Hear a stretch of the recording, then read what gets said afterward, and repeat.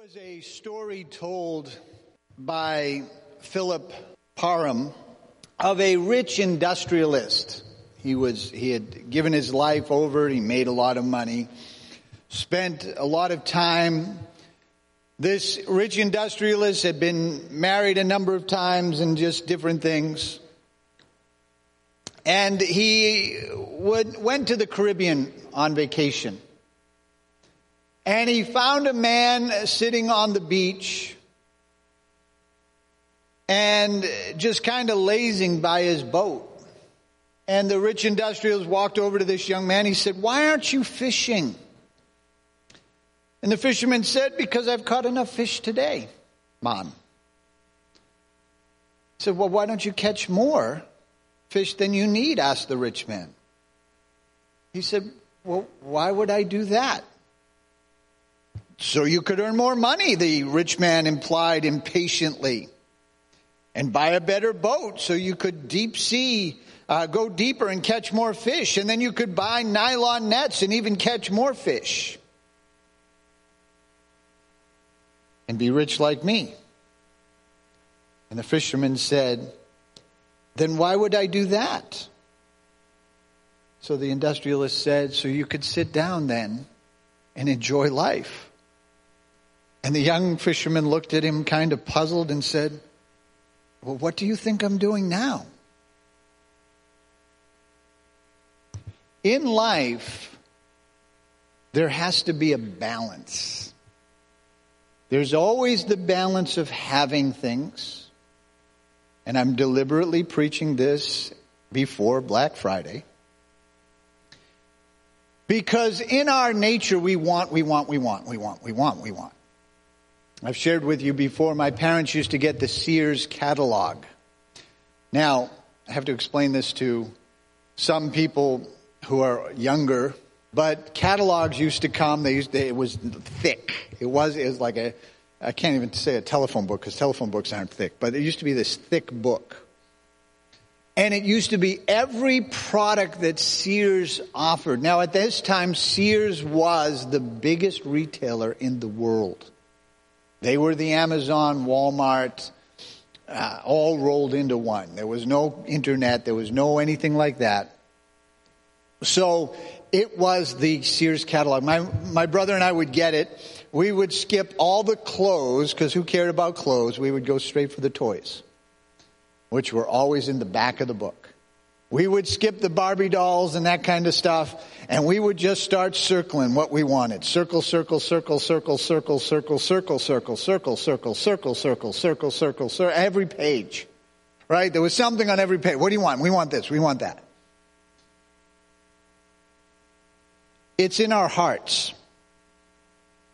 There is a godly desire to push forward, to want, to have, to be blessed. But when that overtakes our lives, you'll never be content. And so I want to talk to you about the great gift of contentment. 1 Timothy chapter 6, verses 6 and 7. The Apostle Paul writes, and he says, "Yet truly godliness with contentment is in itself a great wealth. After all, we brought nothing with us when we came into the world, and we can't take anything with us when we leave it." I want to talk to you firstly about the unsettled heart that many people have. In our day, the thought of having, there are the minimalists now, and this has become a movement now. How much can I do away with and still function? And even a minimalist today would be wildly more blessed than most people who have ever lived. Wildly have more things. But there's this unrealistic expectation that people have, especially the younger people of our day, where they want to have, and they're never happy with what they have. You know, my iPhone 7 worked really well. It never really gave me any problems, but they stopped updating it, so I had to and they gave me a new one with a free plan and this kind of thing, so I just took it. But you know what? I'm not dying to get the iPhone 14 or the latest Pixel Google camera or the latest Samsung that people will stand in line for hours upon hours to get. We live in a day when people aren't satisfied with what they have. They've got to have more. They've got to have different. The word contentment actually that is used refers to a state of mind, literally a calmness or a satisfied feeling.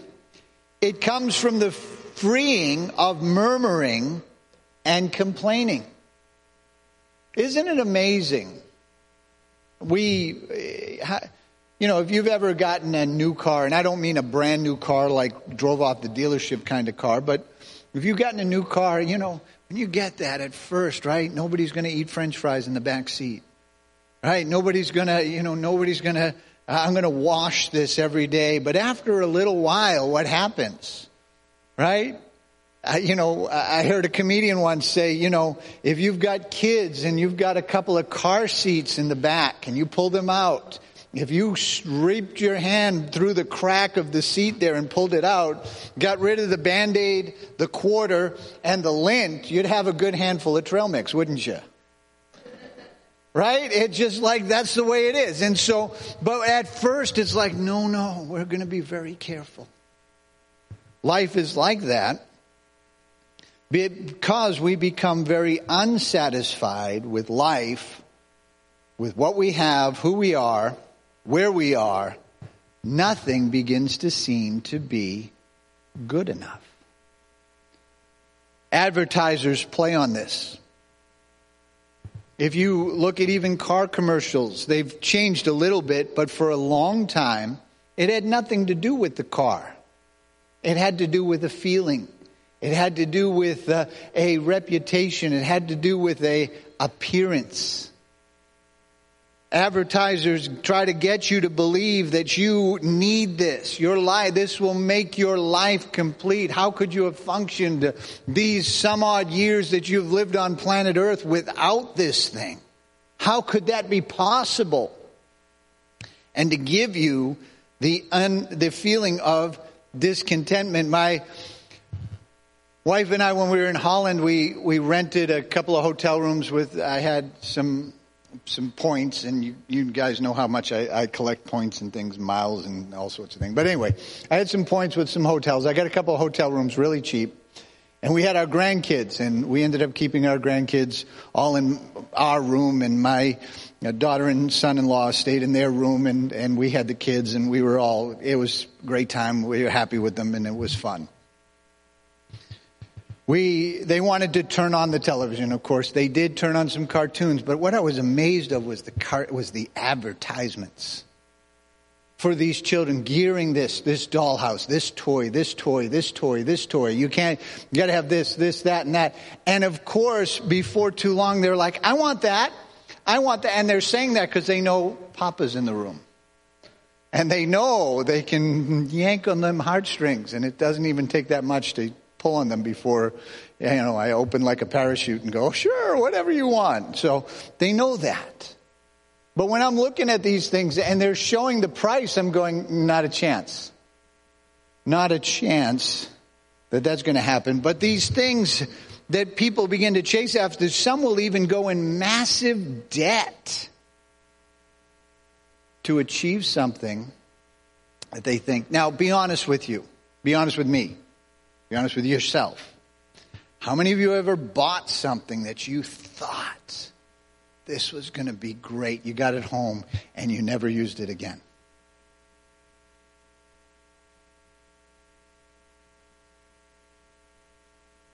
You thought, it's life. Hebrews 13, 5 and 6. Do not love money. Be satisfied with what you have. For God has said, I will never fail you. I will never abandon you. So we can say with confidence, the Lord is my helper, so I will have no fear what people can do with me. Again, I understand the desire to have something new or better is not wrong. That, you know what, if you're still using, Windows 95, it's probably time to upgrade. I get that. But I also understand that, you know what, the desire to have the latest, the greatest, the desire to have more and more can actually be just because it's a reflection of your heart that you're not satisfied with life. This will bleed into other areas. It can bleed into your relationships. My problem is my spouse.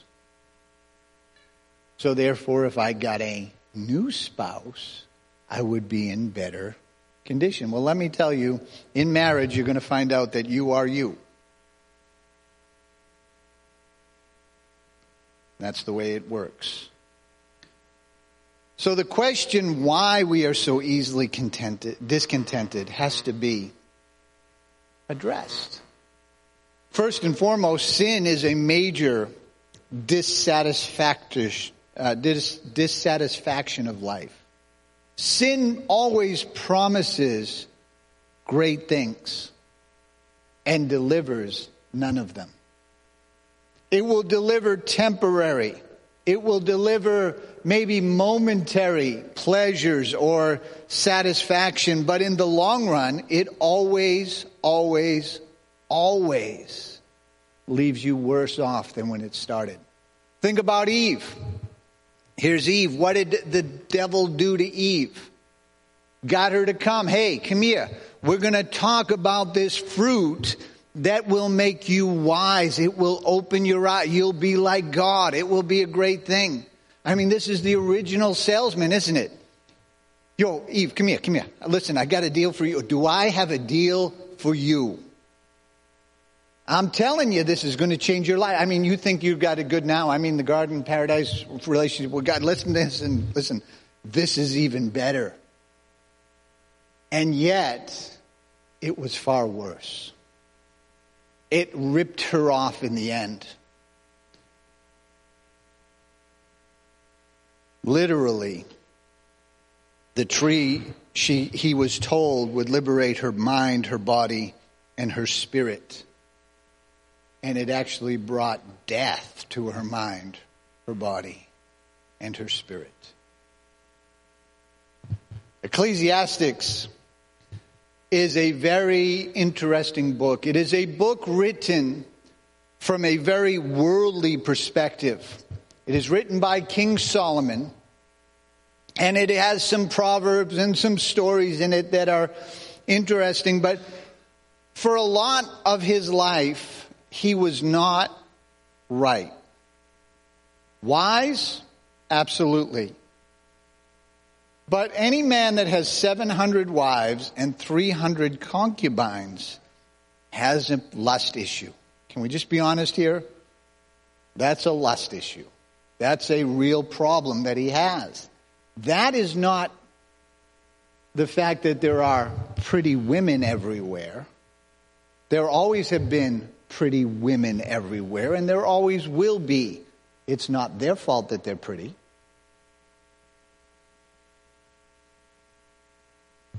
Ecclesiastes 2. It starts out in verse 1. It says, and I said to myself, come and I will try pleasure. Let's look for the good things in life. But I found this too to be meaningless. It's very pessimistic.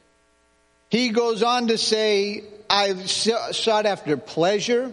I tried to experience happiness, but I found this was brief in this life, in this world. I tried building big homes for myself, building big vineyards. I made gardens and parks and filled them with all kinds of trees. I had reservoirs to collect water. I put in groves. I had slaves. I had men and women who were born in my household. I owned large herds, flocks. as many kings that lived in Jerusalem before me. I collected great sums of silver and gold and treasure and proverbs.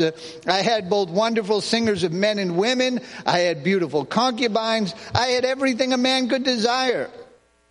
But, he says in verse 9, so I became greater than all who lived in Jerusalem before me, and my wisdom never failed. Anything I wanted, I would take. I denied myself no pleasure, and found great pleasure in hard work and the rewards of the labor. But I looked at everything that I had worked and accomplished, and it was all so meaningless. It was like chasing the wind.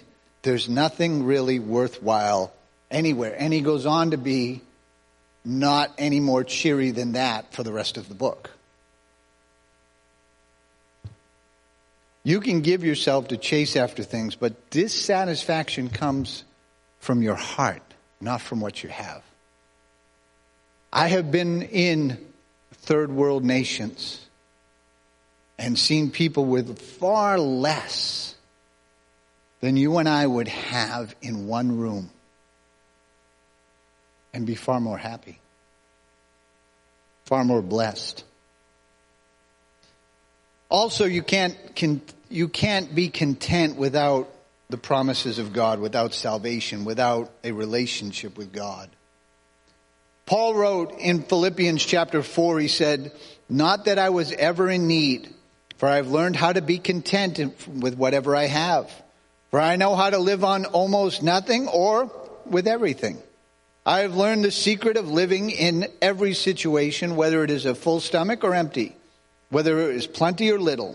For I can do everything through Christ who gives me strength.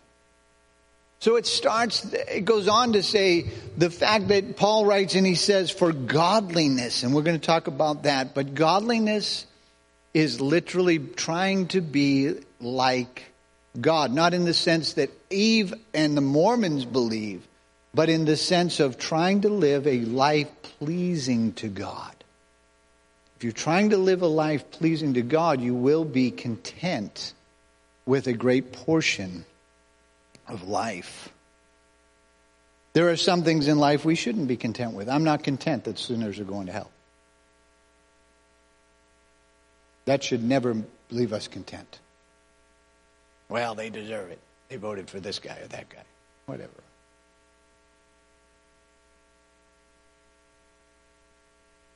So what is godliness? One translation says that it's humility, it's religion. It's the meaning of a real relationship that should be regarded with the greatest and as the most valuable acquisition. Another commentary wrote, the word here in several places in the epistle signifies Christianity. He goes on to saying being content or righteousness has to do with God in our lives. So it has to do with two areas that some people put away. And that is, one is, does it matter how I live? Does it matter? Does it matter? I mean, I'm a Christian. Back years ago, they used to have a drink called Dr. Pepper. They still have Dr. Pepper. Some people like pepper, but I never did. But my wife does, or did, when we drank fizzy drinks. But they used to have this commercial where they would sing a song. I'm a pepper, he's a pepper, she's a pepper. Wouldn't you like to be a pepper too? Dr. Pepper, drink Dr. Pepper. Some of you remember that. I can tell by the looks on your face. All right? Some people treat Christianity like that. I'm a Christian, he's a Christian, she's a Christian, you're a Christian. Wouldn't you like to be a Christian too? Like, hey. Christianity is seen in your lifestyle. As one man wrote, if you were put on trial for being a Christian, would there be enough evidence to convict you?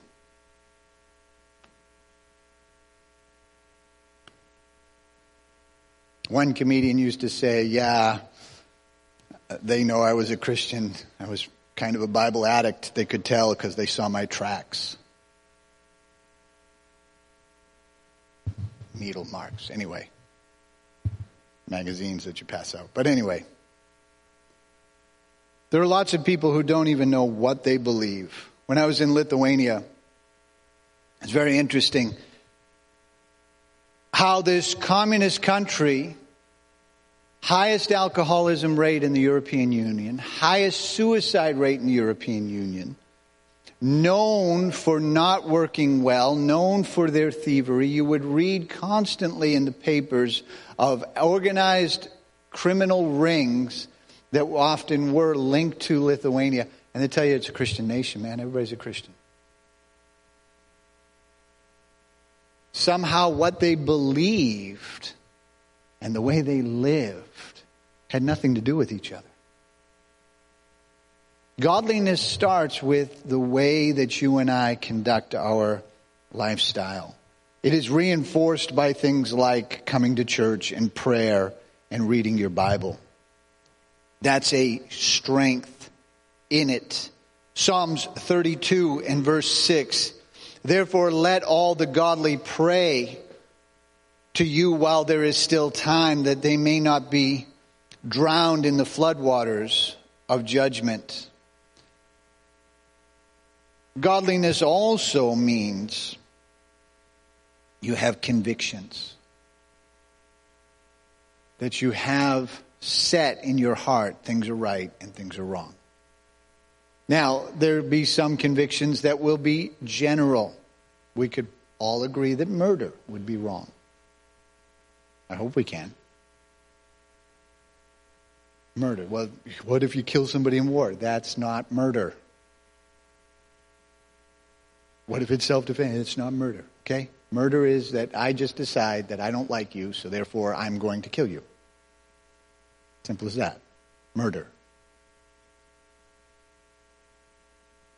There are things that are wrong. There are things that are right. We settle that in our hearts. Now, that can be general, and that can be personal. There are some things that I have personal convictions that I think I'm a believer. I'm not going to do that. Can a believer do it and still be a believer? Well, maybe. But I'm not going to do it. Do you have convictions? Titus 2, 11 and 12, for the grace of God has been revealed, bringing salvation to all people. And we who are instructed to turn to godliness,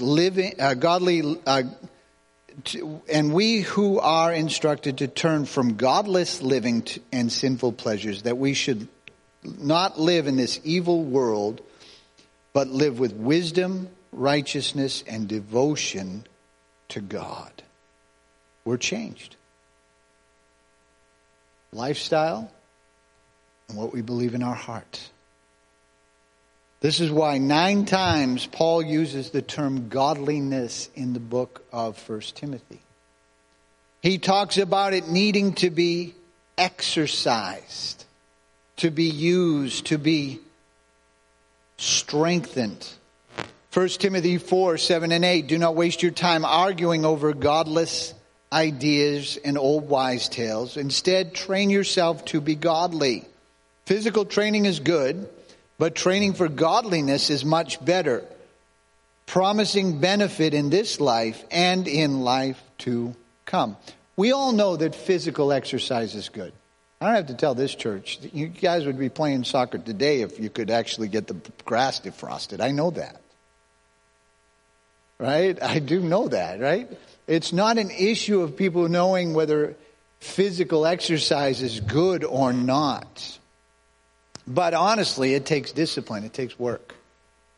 In the next couple of months, right after Christmas, all the health clubs will go on sale because they know they will make their money in January and February. New Year's resolutions. I'm going to lose the weight. I'm going to get in shape. I'm going to do what's right, And we know it's a good thing to do. It's too much work.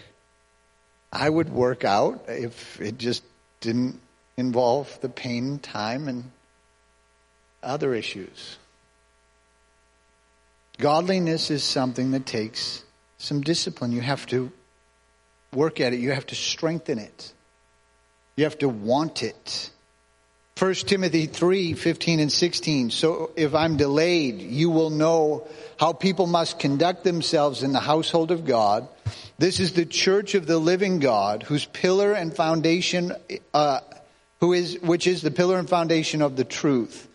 Without question, this is a great mystery of faith. Christ was revealed in a human body, vindicated in the Spirit, seen of angels, announced to the nations, believed on in the world, taken up into heaven, into glory. This probably was a song, and that in a nutshell is godliness.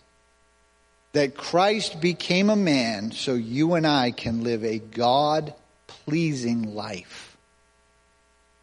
God became a man so that you and I can take on the attributes of God and have that working in our lives. When we're born again, we take on a different nature. We take on a different person. Without godliness, we drift. When there is no lifestyle or conviction, we drift. 1 Timothy chapter 2, now I urge you, first of all, pray for all people. Ask God to help them, intercede on their behalf, giving thanks. Pray for kings and in our authority, so that we can live peaceful and quiet lives marked by godliness and dignity. He goes on to say in verses 8 through 10 of 1 Timothy 2, and in every place worship, I want men to lift up holy hands to God, free of anger and controversy. I want women to be modest in their appearance, and to wear decent and appropriate clothing, not to draw attention to themselves by the way they fix their hair or wear pearls or gold or expensive clothes. For the women who claim to be devoted to God should make themselves attracted by doing good things, or literally by showing godliness.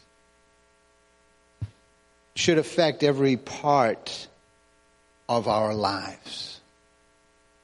So Paul talks about this, and he brings the great issue of contentment. And the major focus he brings in on this is the issue of eternity. He says here that we brought nothing with us into the world, and we can't take anything when we leave. There's the old story of the man who had $15 million. And he told, I want to be buried with my money. So he got a lawyer, a Catholic priest, and a Jewish rabbi to come to his bed. And he said, gentlemen, I don't trust any one of you. I have not lived a good life whatsoever. And I want to take my money with me.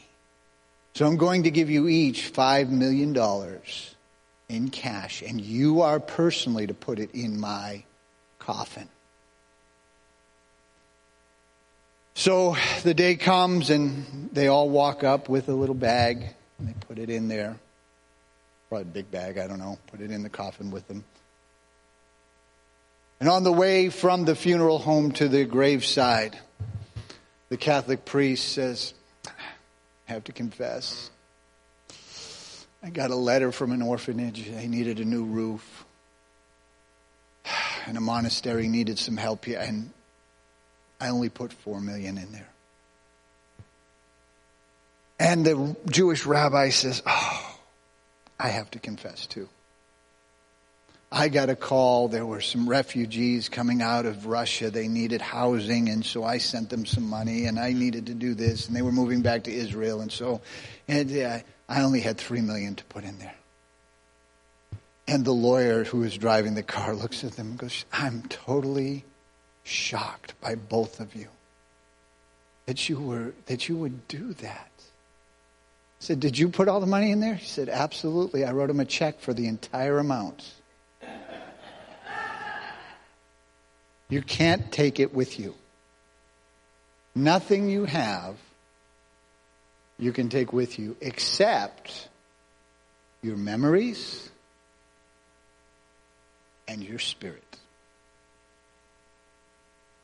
what you've done, who you've become.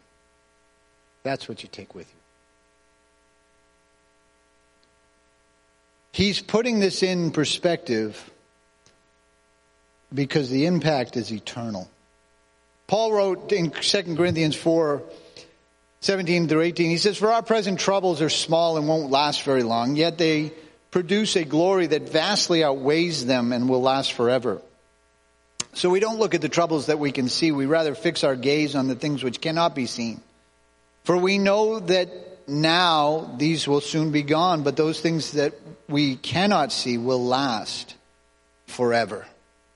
And he compares 4 different things there. He compares the light, trial, affliction that he's going through to the glory that it's going to produce.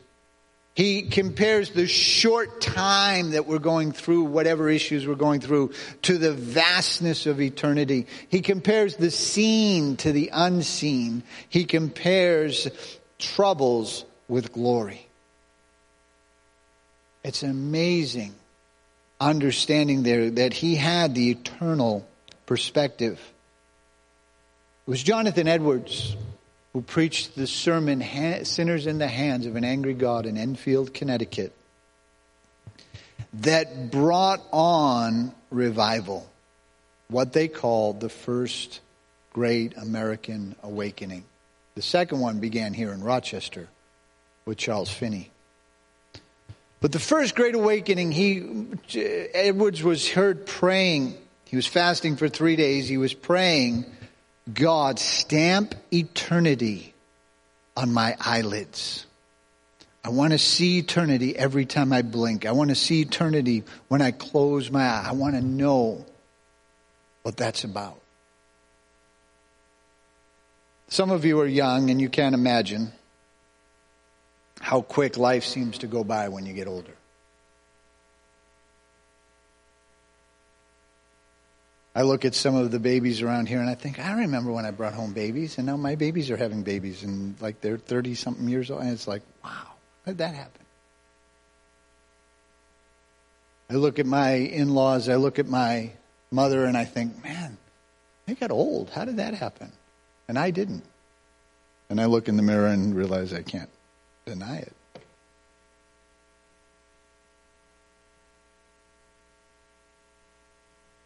First Peter 2:11, "Dear friends, I warn you, as temporary residents and foreigners, keep away from worldly desires that wage against the soul." It's a danger that Peter is writing to warn us about. This is why contentment is a great gift.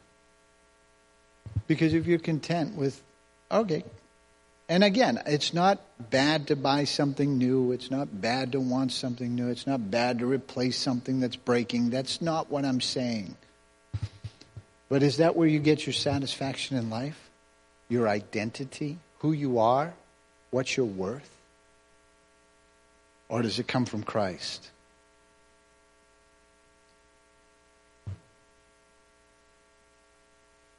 When we were living in Prescott Valley, there was not too far from our road, our house, was a street that I think probably 3 or 4 families of the church live on. At least 3 or 4 that I know of. One of them, she used to cut my hair.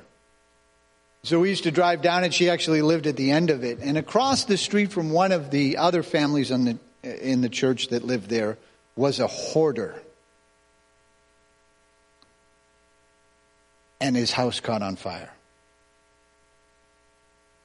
He got out with a few burns, but the fire department had ripped it open and thrown stuff out. And you could drive by. They actually put a chain link fence around it. It was so bad because of all the stuff that was in there. You could drive by and see all of this stuff, this clutter. Who knows what he had in there? Bags full of garbage, big green garbage bags full of stuff. Filling rooms. He lived by himself, 3-bedroom house. Full. Every room was full. They condemned it, and actually they had to eventually tear the house down. It wasn't that it was damaged beyond repair from the fire. It was just damaged beyond repair from his neglect. Spiritually speaking, are you content or are you a hoarder? Peter reminds us that the day of the Lord will come as a thief in the night, unexpectedly, and the heavens will pass away with a terrible noise, and the elements will disappear in fire, and everything on earth that will be found to deserve judgment. Since everything around us is going to be destroyed, what holy and godly lives should we live? Looking forward to the day of God, hurrying it along on the day when God will set the heavens on fire, the skies on fire, and the elements will melt away in flame. He says, you know what? It all comes. I close with this. I was speaking with a man. His name is Eric, pastors a church in our fellowship in Kenya. In 2009, Kenya erupted in tribal conflict. Now, it's hard for us to understand this in the United States and the way we live now, but in Africa, and actually in lots of parts of the world, Africa is one of them, but South America can be like this, Southeast Asia can be like this as well. People are very loyal to their tribe. This is their descendants, the people they came from. When their countries get all cut up, they were basically cut up by Europeans, and they were forced into lines. There's actually one nation, the Gambon, which is literally a nation that is simply, it's a long, thin nation in Africa because that's how far the gunboats could fire. That was it. And so the English carved out this little area on this river that took it from the French and made a nation of it that has nothing to do with the way that the people of Africa used to live. Kenya's like that.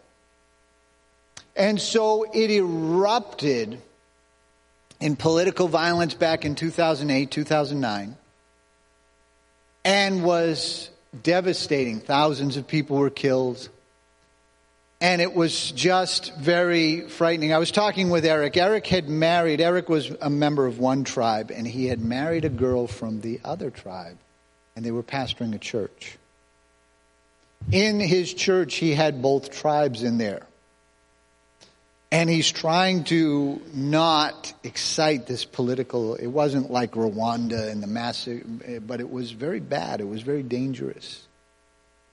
But he remembers seeing a man he had witnessed to, a man that lived near the church. He had spoke with this man many times, and this man said, I don't want to serve God. I want to just have my entertainment. And he bought, he lives in this little house, this little, squatter house that's kind of been evolved in such tin and corrugated metal, a lot of it and such.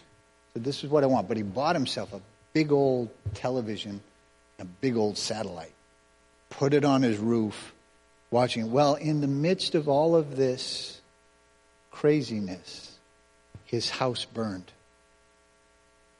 His television. When I had spoke with Eric after this, in 2010, right after all of this had happened, I asked Eric, I said, did you ever get to talk to the man? He said, no, but I really do look forward to the day when I can ask him. You didn't want to serve God because you wanted this and that and that and this, and it all burned away. You lost it all anyway. There were Christians who lost everything. They went on to serve God. There are no insurances like we have. If your house burns here today and you don't have renter's insurance, you need to get it. If you own your house, you have homeowner's insurance, it will cover it. They don't have anything like that there. If they do, it's way cost prohibitive for most people. They would just lose it. But there were people, they lost everything. They started over. They were going to serve God no matter what. That's the spirit that Paul is writing to. It's okay to have things. Enjoy your stuff. Enjoy what you have. But be content. Don't let your stuff own you. Own your stuff and be able to walk away. Say, you know what, that's fine, but I don't need that. Whatever. And God will bless your life. Because godliness with contentment, very valuable. A wealth beyond. Let's bow our heads for just a moment. You're here this evening. Maybe you're not right with God. You know, one thing that is guaranteed, sin, as I mentioned, will always bring total discontentment. You'll always be dissatisfied in life. Because you can't be satisfied. Its nature will always, always, always leave you empty and dry. God wants to touch your life. He wants to do a miracle for you. And if you're here this evening, you're not right with God, you've come to the end, you've said, you know what, I need something else in life. Maybe you've even thought of taking your own life. Because you know what, is there an answer? There is an answer. It's Jesus. And if you'll simply come to Jesus, He will change you. He'll cause you to be born again. He'll cause you to have hope and grace. If you'll turn from your sins and turn to Him, He will help you. And if you're here and that's you this evening, would you slip up your hand very quickly? Say, pray for me. I'm not right with God. I'm not saved. I'm not born again. I need Jesus. Very quickly. Slip up your hand. Pray for me. Maybe you're backslidden. You're away from God. Maybe it was just this issue, discontentment. It took you away from what God had for your life, and you realize now you need to come back. Slip up your hand very quickly. Pray for me. Changing the call then to Christians. Godliness has to be exercised. Just like physical exercise, there has to be some disciplines that you do. Your Bible's not going to read itself.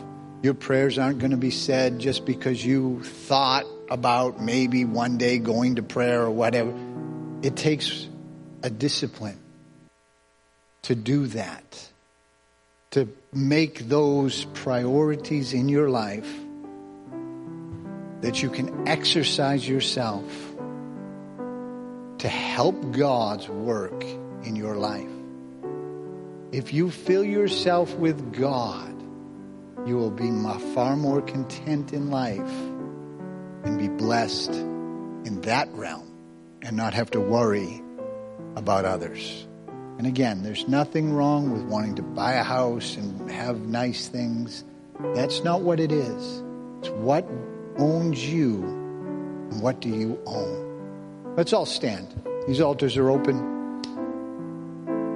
We're going to sing a song, worship His name above all powers, above all kings. Above all powers, above all kings, above all nature and all created things, above all wisdom and all the ways of man. You were here before the world began. Above all kingdoms, above all thrones, above all wonders the world has ever known, above all wealth and treasures of the earth. There's no way to measure what you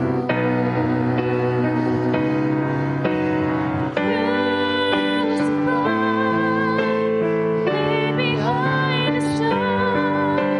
You lived to die, rejected and alone, like a rose trampled on the ground. You took the fall.